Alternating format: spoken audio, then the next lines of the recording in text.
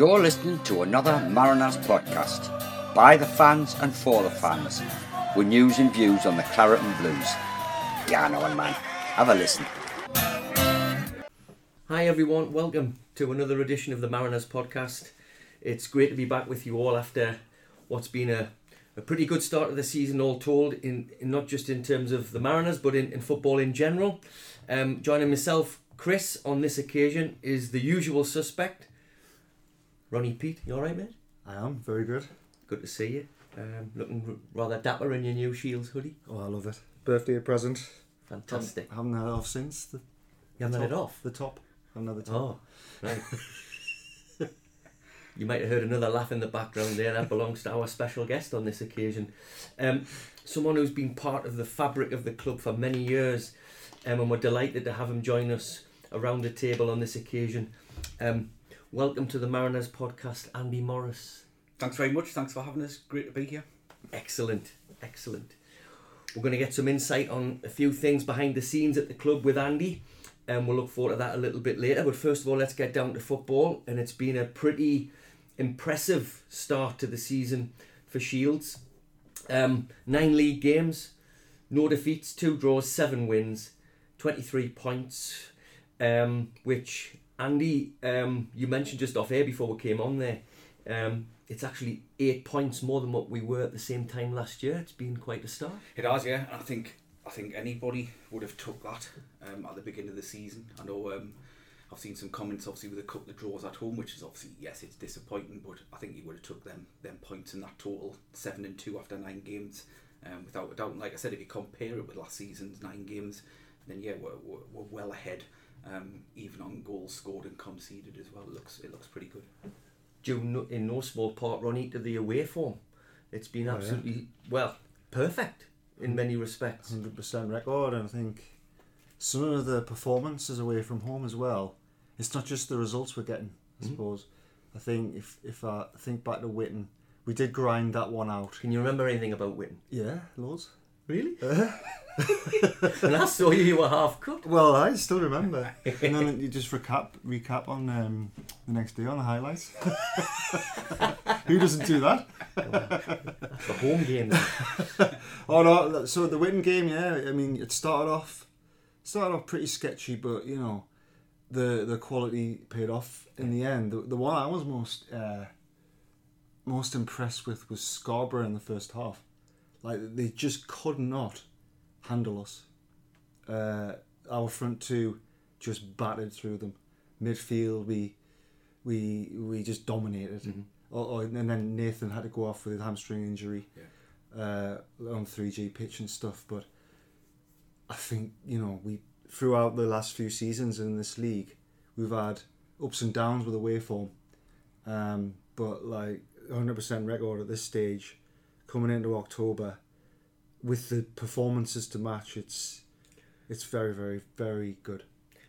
One of the things that stuck in my mind, I didn't get down to Scarborough, but I listened to it on Coast Radio or whatever it was, and first half you could tell that we were in charge, but the second half, the way the commentators were going on, it sounded as if we were like being pegged right back, battered and under the cosh. And I was talking to a mate of mine a couple of days later who said, we never looked like conceding. No, we didn't. The way they were talking as if I was like the Alamo at times, you know. Yeah, I think what must have happened, their manager's Jonathan Green, isn't he? The ex Man United player in Middlesbrough. I think they must have just got a bollocking at half time, and they've come out as a little bit better, a little bit more physical, but they never really bothered us at the back. It was just they just made it a little bit harder for us in defence and in the middle, but. You know, I think the game was already won. I think there's been a few games kind of like that where we haven't really looked under the cosh. I mean, you mentioned Witton, and that's one of those games where Witton didn't even have a shot at goal. No. Yeah. Andy, there was a gulf in class, I thought, that day. A big gulf in class. Well, I remember something. Graham was really angry the first half. He was the first half. He was like an because I don't think they were moving the ball quick enough, and they weren't pushing up. He was on to Darius and Tums for holding it up the first half. But then they brought Will Jenkins on, and he just injected a bit of energy into the play. I remember, like, he's using his body to hold off a couple of their players, and I think that just upset the rhythm. And him coming on was just the catalyst to us taking those points. Going to Witten, we'd never won there before. We've Yeah. done things this season so far that we've never done before, and that augurs well when you consider that arguably the home form has been hit and miss. Absolutely. We've done things that we've never done before. We've gone to Witten and won. You know, August Bank Holiday Monday historically is tough because it's Saturday, Monday. We've Yeah. gone and put a great shift in there at Scarborough. Radcliffe, 4 goals away from home. Yeah. Could and should have been more than 4, Andy. Yeah, I think so. Yeah, without a doubt. I mean, I think everyone's looked at the chances we had. I mean, how often do you see Briggsy miss a penalty as I know. well? It's not very often. But I think if it had been 6 or 7, you wouldn't have argued at all. No. And looking at the highlights, actually it should have been 6, 7, 8, because that was the night. Obviously, Matlock put 9 past Witten, Yeah, that was. and then everybody's talking about Matlock's goal difference, and then they go and get beat off Stafford on Saturday. Yeah. Yeah. I think that's our league at the minute. Mental. Like we said before, we'll come on here. There's a lot of teams quite not consistent. No. And if any team can put a little bit of consistency together, there's a chance to open up a little bit of a gap. I was just wondering, Chris, you probably will be able to help us with this. Chris was saying that Tuesday, Saturdays. So obviously, that you're going to get injuries. We've had a few injuries, a few pretty bad injuries. Not a lot though, but we've got a big squad. Whereas, Big-ish. yeah, I think in relative to a lot of the teams in the league. So I wonder if the inconsistency is the number of injuries that these clubs are picking up. So one day you could have your full strength team out, the next few days later you got another game away, maybe 1 or 2 are missing, and maybe I don't know if it's that. I don't know what you think, Andy. It possibly is. I think that's probably going to be something that happens all the way through the season for everyone. Yeah. And that's regardless of whether you're part-time or full-time, because Yeah. you can see it happening at the top of the game in the Premier League, people's injuries. Yeah. Because of the pandemic, people haven't had that football. Yes, you can train as much as you want at home and outside of the game, but it's not the same. And you are going to start getting overuse injuries. Yes, you can do nothing about, I suppose, impacts and kicks which happen normally, but muscle injuries, I think there probably is going to be a little bit of a spike through the season with them, without a doubt. Is it a case that players, obviously the players always want to play, but there might be a little bit of tightness in the muscles off a few days ago, and you can stretch as long as you like, you're still going to get a bit of tightness in there, and if you then go into a challenge and you overstretch during the match while you've got tightness, is there more risk of injury because of that? Not necessarily more risk. I mean, it's not uncommon for players to play with little niggles Yeah. and knocks. You know, at the end of the day, football's a contact game. It's going to happen. Yeah. It's just assessing what is that risk. So is that player at risk of injuring themselves? If they are, usually, we'll decide as a management team, as in do we play this person, do we not? And the same with training. Do they train? Do they not? Do they need a bit of treatment outside?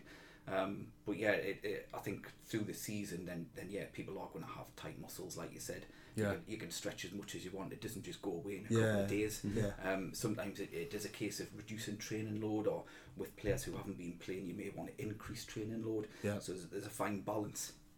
You mentioned fine balance.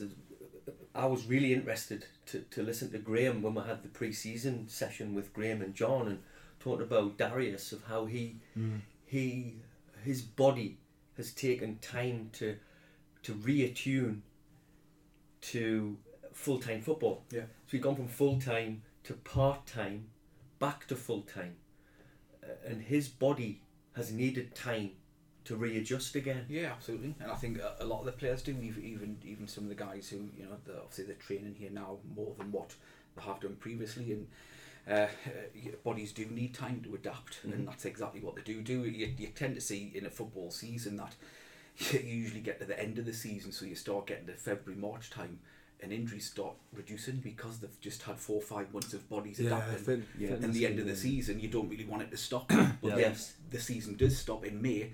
You then have 2 months of kind of underload, Right. and you start pre-season again, and the bodies have to adapt. And that's kind of, I suppose, this season where we've had actually a little bit of training through that time in pre-season.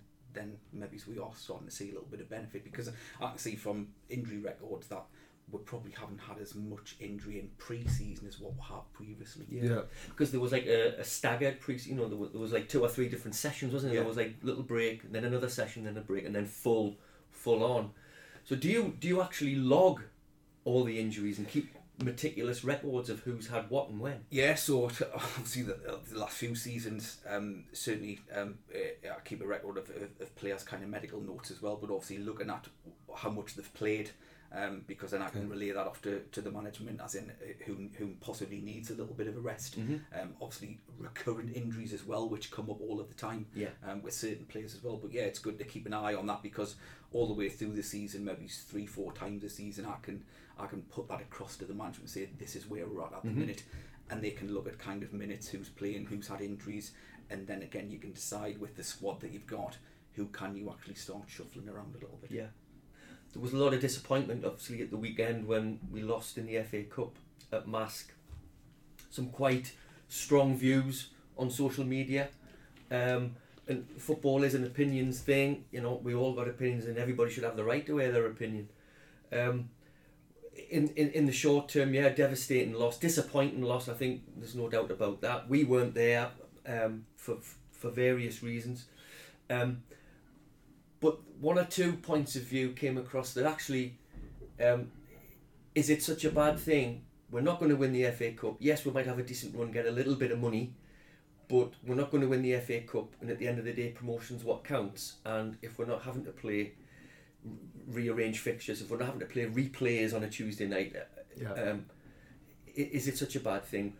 Plus, actually, at 10-5, our league position had improved from where it was at 10-3. When you consider that Matlock had gone and lost their game in hand. So those, when you say about February, March, April, about injuries maybe not occurring because the bodies are, it could be kind of a bit of irony there, because actually we're not going to play as many games, so there's going to be a bit more rest time. So is it a double-edged thing?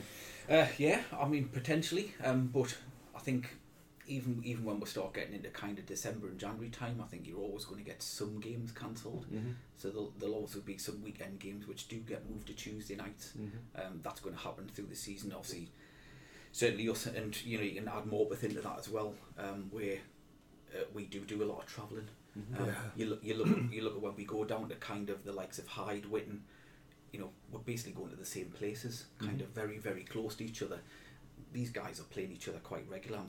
They probably drive to games and stuff. Just round the corner, isn't it? Yeah, we've got kind of 2, 3, sometimes 4 hour trips. Yeah. And you know, on a night time, you're not getting back till very late as well. So you've got that added kind of to the weekly regime as well, which makes it difficult, to be fair. Which obviously people have questioned the full time move, that we're not able to attract players that we used to because of the full-time model. But surely a full-time model, when you consider that travel, has to help, because those lads won't have been at work all day and won't have to go to work the next day. Yeah, I agree. I mean, also you can add in, and certainly Graham and John and Bry do, where you can add in specific recovery sessions, rather than, you know, lads going straight to work. Yes, Wednesdays I don't work at the football club, I do go to work, so you get back at 1:30 in the morning, I'm at work usually 8-9 o'clock the next day.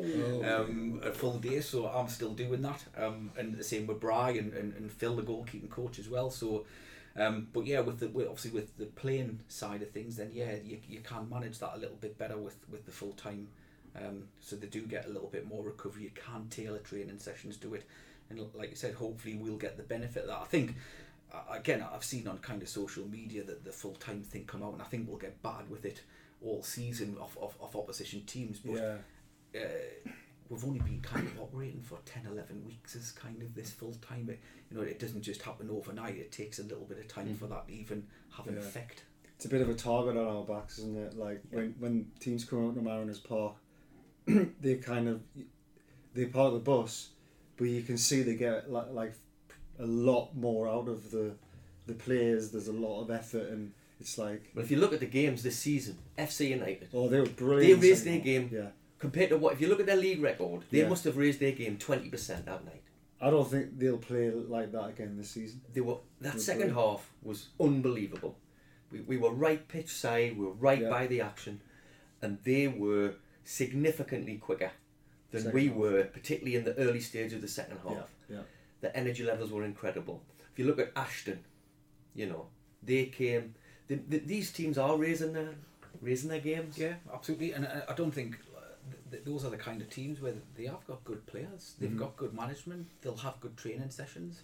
And sometimes you do have to just take your hat off and go, FC United, you played better than us in the second half, and not go down the, how's that happening to a full-time team? And it's like, it's kind of, just take your hat off and say, these guys played pretty well. The same as Saturday against Marsk. Yes, you can say, I suppose, we didn't turn up, we didn't do this, we didn't do that, and I agree, it's probably the worst we've played this season.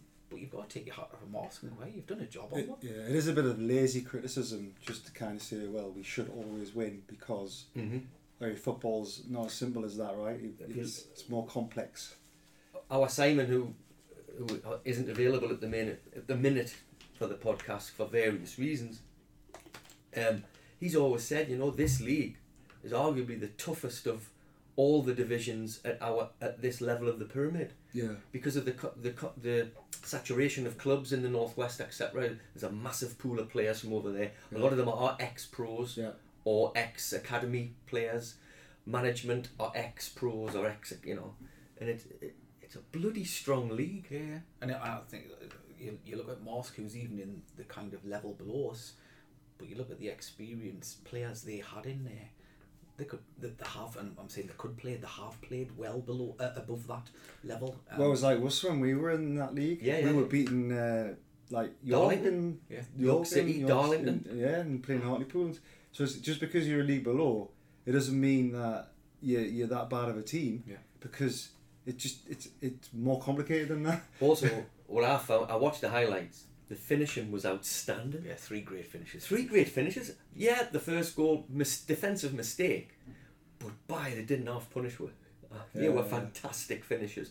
You can see why he's on 18 goals already, can't you? Blooming heck, what a finish that was. Decent, yeah.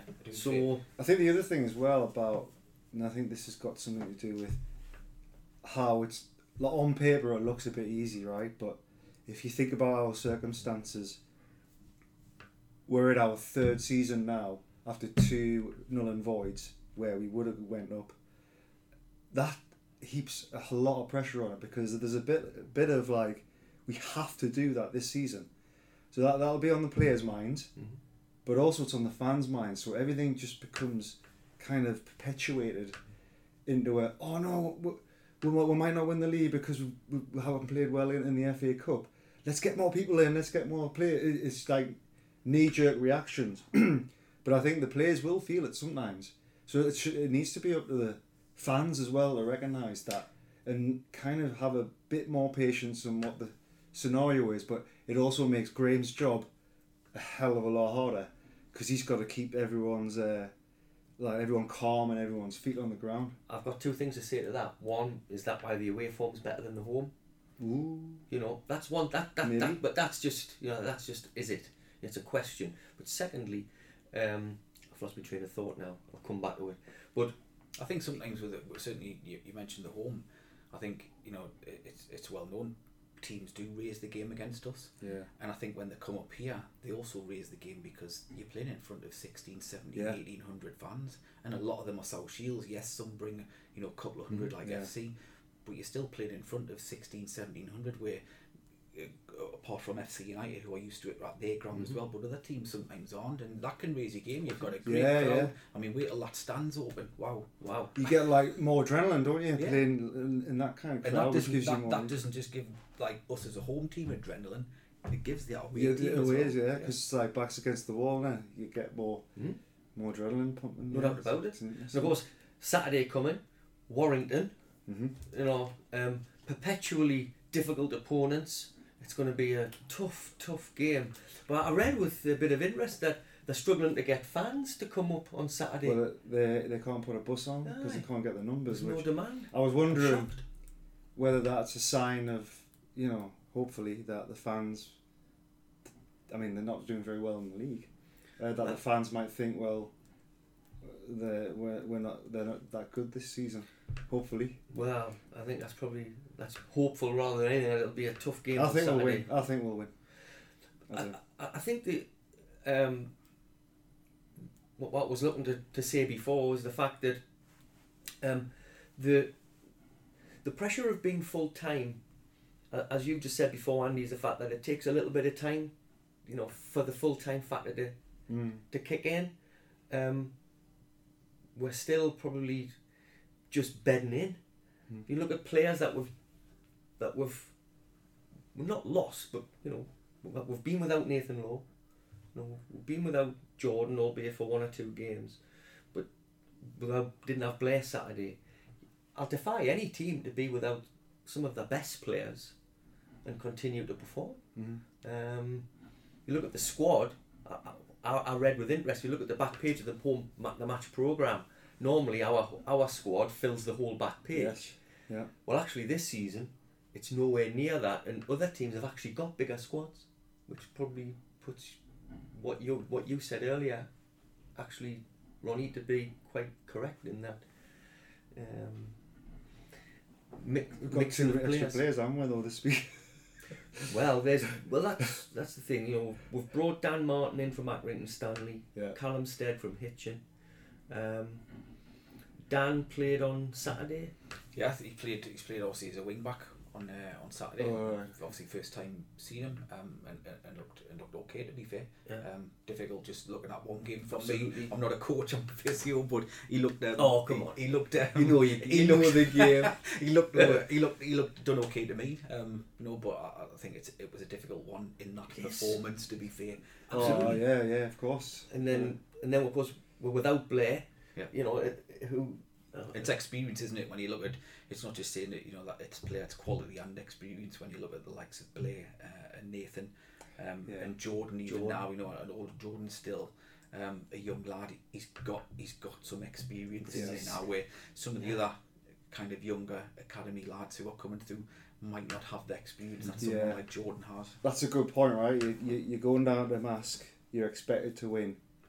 You find yourself 1-2-0 down. That's where you're looking at your experienced players like Nathan Lowe and Blair Adams to kind of G you up a little bit, look around, and there's not many of them there. That's a good point. For me, one of the big things, and Graham said it not just on the last podcast but previously, that the squad was changing. They were bringing the average age of the squad down, but they were going to look to streamline it and bring in quality rather than quantity. Yeah. And if you look at the players we've brought in, the recruitment over the summer, been bloody good. Yeah. If you look at Jack Bodenham's come in, he's got the makings of being a Rolls Royce of a defender. He looks classic. He doesn't look like he's overawed by this level. No a panic. lot, especially the physicality. A lot of like under 23 players from clubs come and kind of like, what on earth is this? I'm getting battered.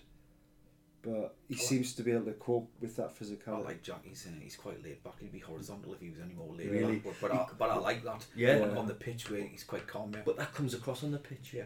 There's no panic Composed, in him. doesn't he? Composed. And if you look at if you go from that laid back, composed, and you look at the energy of that Connor T's brought. I mean, he's as fit as a fiddle, that lad. And scoring as well. Scoring some good goals. Will McGowan starting to just peek his head above the parapet. He's got a bit of class about him. He's got a bit of something. I see. I've noticed. Will, I think it was 2 home games in a row, he didn't get on, and I was like outside the Mariners bar, the marquee, and twice I seen Will walk past with a face like thunder, as if to say, I haven't gone on again. But then when he got his start, you could just tell that there was all that building up, and it's like, I need to prove. I want to prove myself here, so I get on this pitch. And that's what's usually not necessarily a bad thing when you see totally, a player that kind of haven't getting on upset, and Very and upset. you're always somebody's waiting for the chance, and That's I think certainly will when he's had his chance. Obviously Nathan got injured, Rossi had a knock, and he's come in and actually he's done pretty well, to be fair. That goal against Ashton was pure quality. That Brilliant. was the one bit of quality in the game. We just needed one more. It didn't come, sadly. That's what you're looking for, isn't it? You're looking for, especially the younger lads, to feel that hurt that they're not playing. Like Sam Hodgson's the same.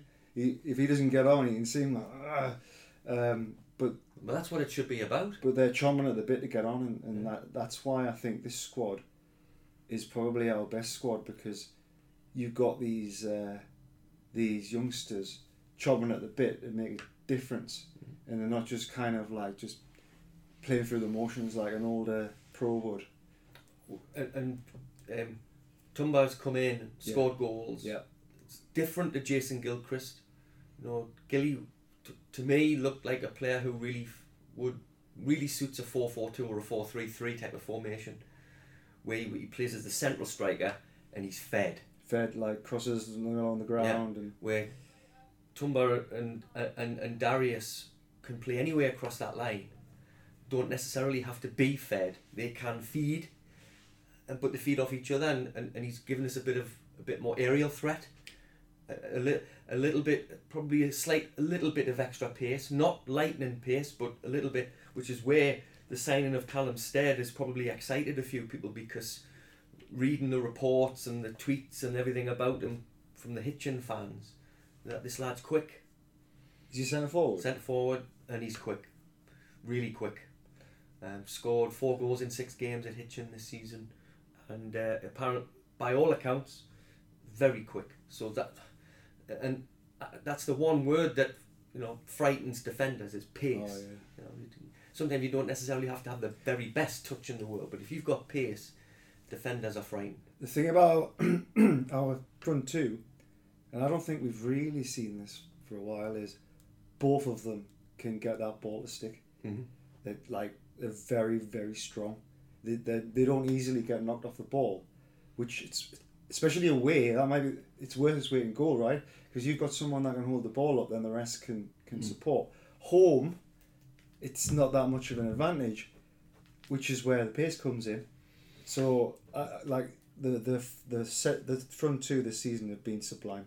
I think very good. I think Callum just adds to the options, doesn't he? Yeah. It's like you said, it's great having those options. Yeah. Where, like you said, if it's pace or hold up or whatever you want for the task that you're kind of up against, then it's great having those options. Mentioned name Callum, was Callum Ross.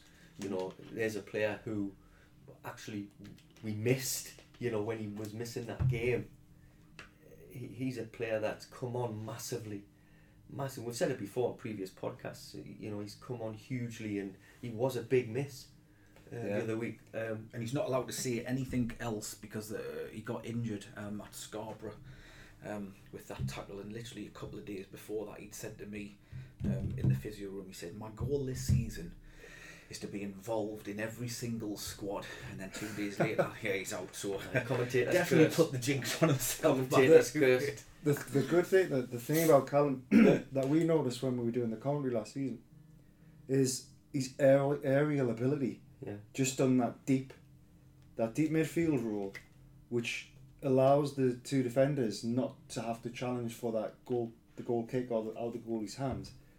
He just wins most of them. He'll put his name on the ball, and he's got it, and that is like. It also, Ronnie, skill to have. It means that we've got more options with the second ball. So if it does hit the back two and they hit it, he's got more chance of winning the next one as well. I think he had quite a slow start to his career in South Shields. He'd been in America for years. But I think you probably know this. It looked like it took a little bit of time to physically get up to where he could be. And as soon as he got to that physical peak, he's never looked back. And I think as well when he come in, now he's a consistent member of the kind of team. Yeah. Before you think we had 20 in there, playing in that spot. So he wasn't playing consistent because of that. But now obviously he's in that team a lot of the time. You find people do start finding a lot of form when they're constantly kind of. Yes. Yeah. Very good. I'm told actually that. There may well become a little bit of competition in the fitness stakes between Callum Ross and Connor T, because Callum is probably the fittest, or not necessarily the fittest, but does all the fitness tests better than a lot of other players, and Connor T's outdone him. Yeah, Connor's pretty quick and pretty fit, to be fair. Certainly when we're doing the running tasks, yeah. Maybe a bit of competition coming in. I think Connor T's got, like, I know he's got quite a lot of goals, but I think there's a lot more to come from him in terms of, like, when he plays wide, create more and taking. He's got the ability to take people on with his pace and his skill. I think there's more to come. Yeah, definitely. From performance-wise, from him. That kind of what we've seen can't be. What we've seen so far can't be anyone's peak, can it? Yeah. Not really. Yeah. Not really. When you consider that, we're only 9 games in. And again, I've mentioned a few people before. We're only 9 games in. We're only kind of 8 weeks into the season, and mentioned it with the lads who have got niggles here and there, and it's like nobody's actually played Saturday, Tuesday football for a year. Mm-hmm. Yeah. And now all of a sudden we're back in there, and it is going to take people a little bit of time. So like you say, there probably is more to come once these guys do start really hitting some proper form. Yeah. Hopefully over the next few months when we start hitting Christmas. So this has been the first week without a Tuesday game.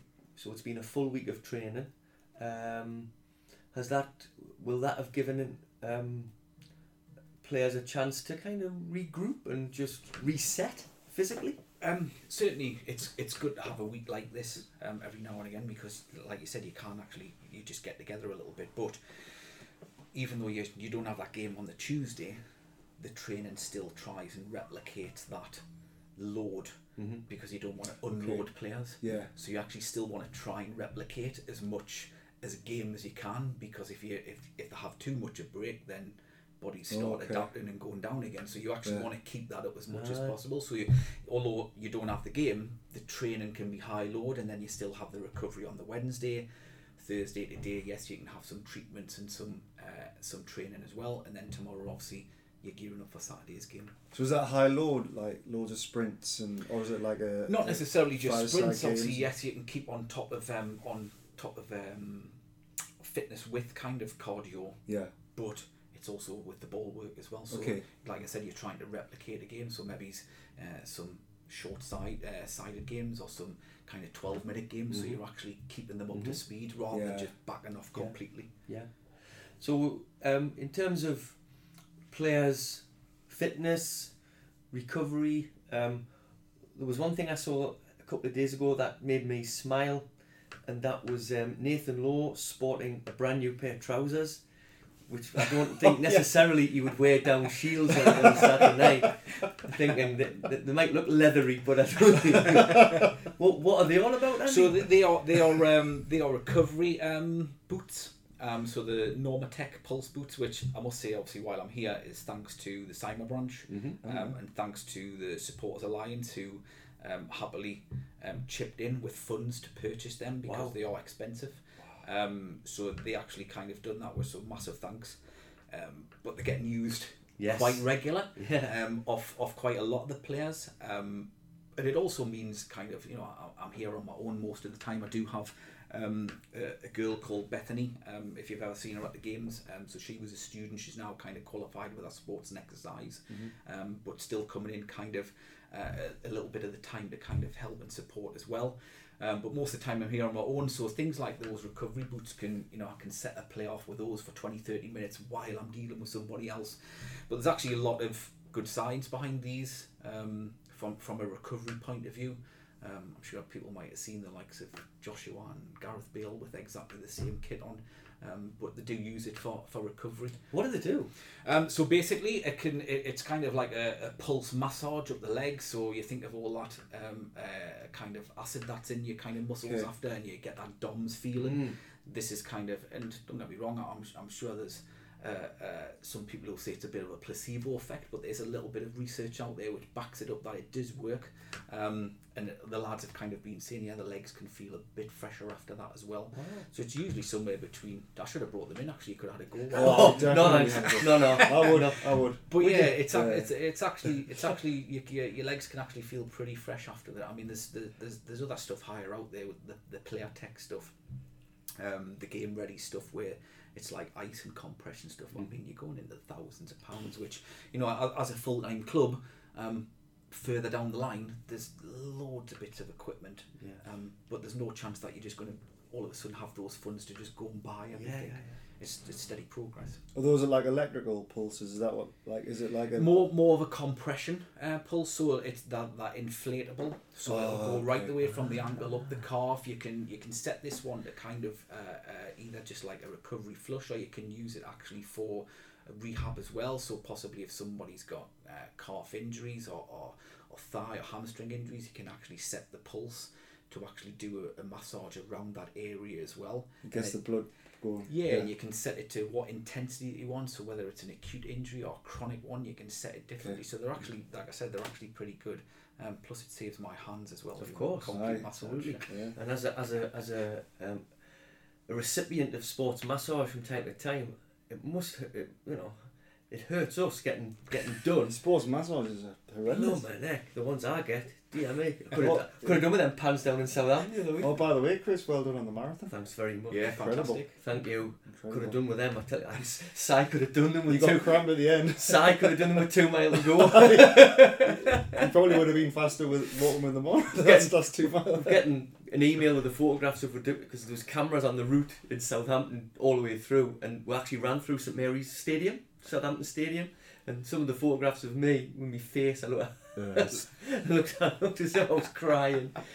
So Because it was hot, wasn't it? When it's yeah, hot, it was 24, 25 degrees. Cramps, don't you, in the end? It was horrific. But anyway, all these little things, I think sometimes we forget just how important supporters are. We've come such a long way in such a short period of time. Yeah. But at the base of it all is the fan base. Yeah. And if for the Alliance and the Sima branch to be able to do something like that, as well as the other things that they do, It's fantastic. Yeah, I mean, I Tremendous. spoke to as soon as I spoke to Mark Burns, and I spoke to Alison. It wasn't very long before they just said, "Yeah, no problem." Kind of ordered them, and within 3 or 4 days we kind of had them. That's how quick it kind of happened. So, like I said, massive thanks to them. yeah. So basically, a lot of fans are having a hand in recovery. Yeah, exactly. Yeah, Which is, if it gets these players back on the pitch, all for it. fantastic. I mentioned before, like, the comments on social media. It's human nature to kind of jump on those, especially the negative ones. But I think if you weigh it all up, it's a small percentage of fans who kind of like who are a little bit controversial. The rest of them like are just fully behind the club. They want to do the best for the club, and I think most. I think they are, yeah. even the ones who could be maybe, if you say the word controversial, it's just because they do care. They care. Yeah, it is They because care. they care. It is. and I think it would probably, if they didn't care and they didn't make the comments, you think, well, where have they gone? And football At least would they're be still certainly boring if everyone had the same That's opinion it. anyway, wouldn't Would it? be. I But that's what, suppose it's easy to it's easier to focus on the negative then, and then you got all this positive stuff that sometimes it's hopefully easier. what we're doing is just showing what's going on Yeah. and say, well, actually, I've made that comment there. Was I right or was I wrong? I'm not sure. It just makes, as long as we can get people to think clearly about what the club's trying to do, Yeah. what we as fans are trying to do and what we want. Yeah. And it can only be a good thing. And speaking of, the treatments, etc., Nathan Lowe, Fence spoke really positively about his recovery. So, is he Yes. doing all right? Yeah, fab. So Nathan has been out 3 weeks, just gone Monday, and this has been his first week of training after rehab. So he's back in kind of training this week. Obviously to see what happens for the weekend, but kind of no reaction so far, which is like for the hamstring injury that he had, it's pretty quick to be fair, which is good. Very good. Hamstrings are just... Yeah, I was going to ask, like, when I was at the game, and it did look like maybe the 3G pitch could have maybe not have helped with that injury. Because I think he lost the ball and he was chasing it. And I was just wondering whether that injury would happen on normal grass. Potentially, yeah. I'm not sure the 3G paid that much. It was just kind of during a sprint, and it was coming to the end of the sprint, where a lot of the time when you are slowing down from a sprint, that is when hamstring injuries can occur, when you're putting the brakes on. Okay, yeah. And that's kind of where it came from. You could say the league don't do anybody any favours, not just us, when we're playing Saturday. Oh, that's Monday. ridiculous. You've literally got Don't two get it, games that's in ridiculous. 48 I just hours. don't get it. Yeah. I mean, we've spoken on many occasions. Thankfully, this August Bank Holiday Monday wasn't hot, but the previous 3 have been. Yeah. That one at Scarborough, Yeah. goodness me. How nobody got hurt, I do not know. Yeah. And there's, ironically, someone got hurt and it wasn't that hot. Yeah. But that has to just be through fatigue as well. yeah, absolutely. And a lot of science will back up that your body needs at least 72 hours recovery before you'll go again. Mhm. And at our level, you're going 48 hours plus a 2-hour coach journey and stuff. And it's like I said, I don't know. I don't know what. I suppose it's to do with fans. But it's bank holiday. You get more fans in. It's all about money. Rather than going, can we just move these bank holidays to a Tuesday night? And I'm sure the clubs as well, Scarborough will prefer it on a Monday, the same as what we would if we were playing at home, because it's bank holiday. You'll get people not at work, and you get more fans in. I was going to say selfishly, I have a time in my life on that bank holiday Monday. That's your birthday, isn't it? August bank holiday Monday. There should always be a game on. We were meant to be at cricket and the cricket was off, so it could have gone. But actually, it wasn't too bad listening to the radio. Although I still wasn't drinking at that time, so I couldn't even have a drink. Yeah. Oh, it was absolutely brilliant. But actually, some news just come through this week as well. The housing development up across the road from the ground it's going to the council meeting next week. So hopefully, might see some development on the development. Development. So. See, it would be weird. It'd be funny to see houses across the road from the ground instead of corrugated iron buildings. Oh, right, so they'll knock them factories down. And not the factories down, building houses. Andy, one of the reasons why we felt that would be canny to bring you in is because recently you reached a milestone in game numbers. Yeah. As physio with South Shields over 2 spells. Yeah. First spell. I'd done the first year at Peterlee, which was the 2013-14 season, and then just due to work circumstances, when obviously John King was the manager, it was right at the end of that season that I was sporadically coming in and out, which I didn't think was fair. Kind of doing one session, then missing 2, and doing it. So I had a chat with John and kind of parted ways for that season, and then came back.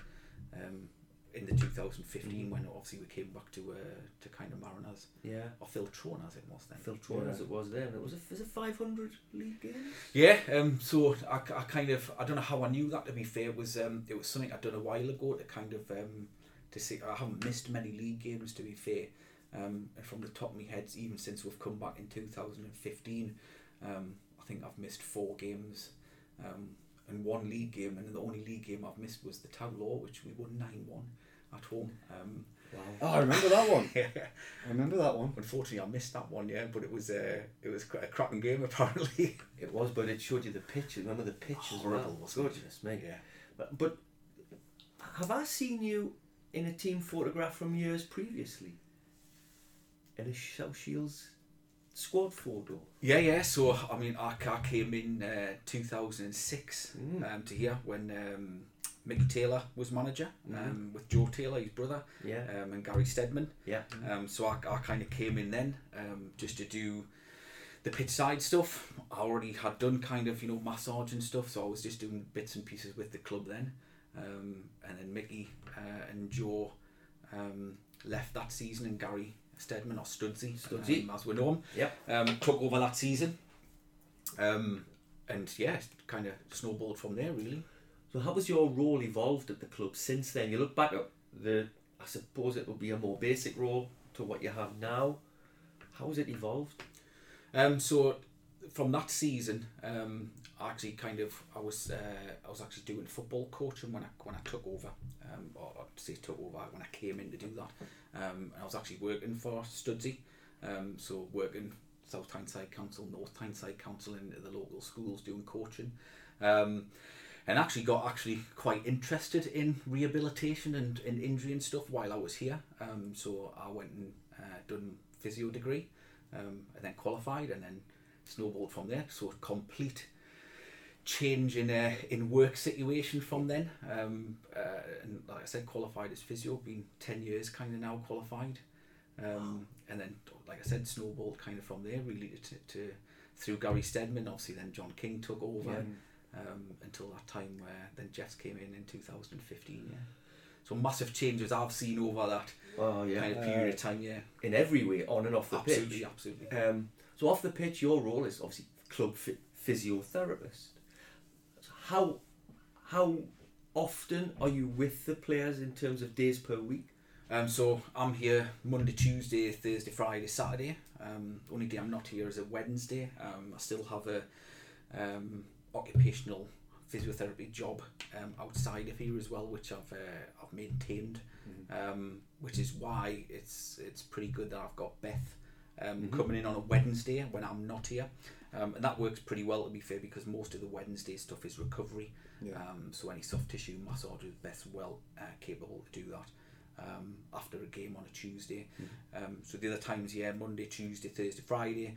Tuesday mornings I'm usually with the academy, so we've got around 50 players in the academy, age-wise as well, so I'm with injuries with those guys on a Tuesday morning, and then I usually come up here after I've seen them, so maybe it's kind of 11 o'clock, 12 o'clock time to see any of the lads after training that I need to as well. Like I said, maybe it's probably not as yet because it's only been 10-11 weeks since the season started anyway, but I think Nathan Lowe's a classic example possibly where, because he can spend more time with players from a rehabilitation point of view and treating injuries, it can work better as well. Where when you're part time, certainly when I'm only last season when you're only here Tuesday, Thursday, Saturday, Tuesdays and Saturdays is usually games. So your only time you've got really is a Thursday evening from 6 till 9 o'clock. Okay. And then you're setting players. And don't get me wrong, every single player you set them away to do something and they'll do it. Sometimes on a Saturday you maybe turned up to the matches early to see injured players, and the same on a Tuesday night. But that's like I said, that's quite difficult when you're trying to fit in a lot of players at one time. Where now I've actually got the luxury of spending a little bit more time with them. And is it a case of players coming to you and saying, Andy, I've got a bit of a niggle here. What do you think? Is it that kind of scenario? Yeah, absolutely. And niggles, niggles are something that should be kind of reported to. And don't get me wrong, you'll never hear a player saying, 100%. It's at the end of the day, like I said, it's a contact sport. Yeah, you're never 100%. Exactly. You'll have knocks and bruises and things all over the place. But certainly when niggles, that you certainly then you can decide, is this something you can play with, or is it something that's going to get worse? And a simple assessment can kind of do that, and I think that's the luxury that we've got, because even like I said last year with the hybrid, it's maybe that could happen on say on a Monday, and I really don't get the chance to see them till either the Tuesday or possibly even the Thursday sometimes, because you have that gap now and there every day. Something happens, I'm there and I can assess that quickly. Which goes back to what Andy said earlier, Ronnie, about the fact that we're only 9, 10, 11 weeks in. Hopefully the real benefits of this will be felt come December, January, February. Yeah, and I'm still even now we had, like I said, 10, 11 weeks full time wise, and there's still things to be put in place. There's still things to develop, and whether that be with the first team or the academy, but over a period of time, then you hope things can actually improve without a shadow of a doubt. Yeah, I was going to ask. Sometimes you'll get players who will try and play on with niggles when they shouldn't. Are you able to kind of recognise if a player's got a bit of a niggle but just trying to play on? Or just by the way they run? Yeah, absolutely. And I think I'll not mention any names, but there's players in the squad who are absolute war horses. Yeah. And they'll shield injuries, which they're used to doing it. And I'm sure even some fans will always spot someone on the pitch and go, doesn't look quite right. Because you can see it, certainly if it's quite noticeable. But other times then, players can kind of shield certain injuries. But things like, hamstrings, calves, it's very rare you can hide something like that. Yeah. I was going to say, that could be quite an advantage if you see an opposition player doing it and have a word with Graham and say, he's struggling. Put Darius on him. Don't let Graham Fenton here and say that. If you're giving Andy more work to do, will he go and watch these videos? See how these players run ready for Saturday. But I think 99% of players that obviously they're quite truthful and they're quite experienced themselves. They know what they can play with and they know what they can't. Yeah. And you know, it'll, like I say, when you pull a muscle or anything like that, you know you're not going to be able to play on with that without a doubt. Knocks and kicks and stuff. Yeah, I'm sure you see me run on the pitch because it's just a quick assessment with the 1 metre come on. Sometimes it's for a breather and a drink, yes, but sometimes it is to assess just little kicks and knocks and kind of can they actually play on with this. Yeah. The hamstring pull is an interesting one because you could see it, everyone knows what it is, and there's like an audible gasp from the crowd, normally followed by, that'll be 4 weeks up. 4 weeks minimum. And I think like that's the classic, isn't it? I think people generally know if it's just a simple grade 1 hamstring, it's usually 3 to 4 weeks. You can just, I think people know that, and I think the only thing you'd add to that from a physiotherapist's point of view, yes, it's 3 to 4 weeks if you get the right rehabilitation. Because if you just leave it, the likelihood is you'll come back and pull it again straight away. It's well known recurrent hamstring injury is a high percentage once you've had one, which is why when obviously the Lowy's coming back, it's just got to be managed. Yes. Now, a couple of other players who are out at the moment have had surgery. Jordan Hunter, João Gomez. So they've had surgery. Clearly, you don't perform the surgery. But what I'm going to ask you, with them having had surgery in hospital, their recovery, their rehabilitation, are you part of that, or do they have to go under the auspices of their surgeon? That's completely up to the surgeon as well. The likes of João, I've spoke to his consultant, and happy for me to do the rehab, which he's doing now. So at the minute, João is on the training pitch, which is good. Good news.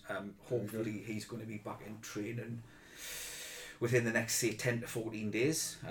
Whether he'll be back playing or not, I don't know, but as in back in training, where I'm happy for him to go back in, like I said, within the next week or two. What was his injury again, remind? Yeah, was it a knee? Yeah, so João's had a meniscal surgery, which it was picked up just before kind of pre-season, and it was determined that it needed to be done.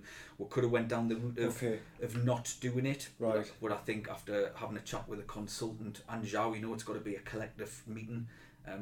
That the risks just outweighed the benefits have continued. So to have the surgery, he's getting in quite quick, to be fair, to have it. And like I said, hopefully we'll have him back in the next couple of weeks. Fantastic. Great. So we go into Saturday again. I thought you were going to ask about Jordan.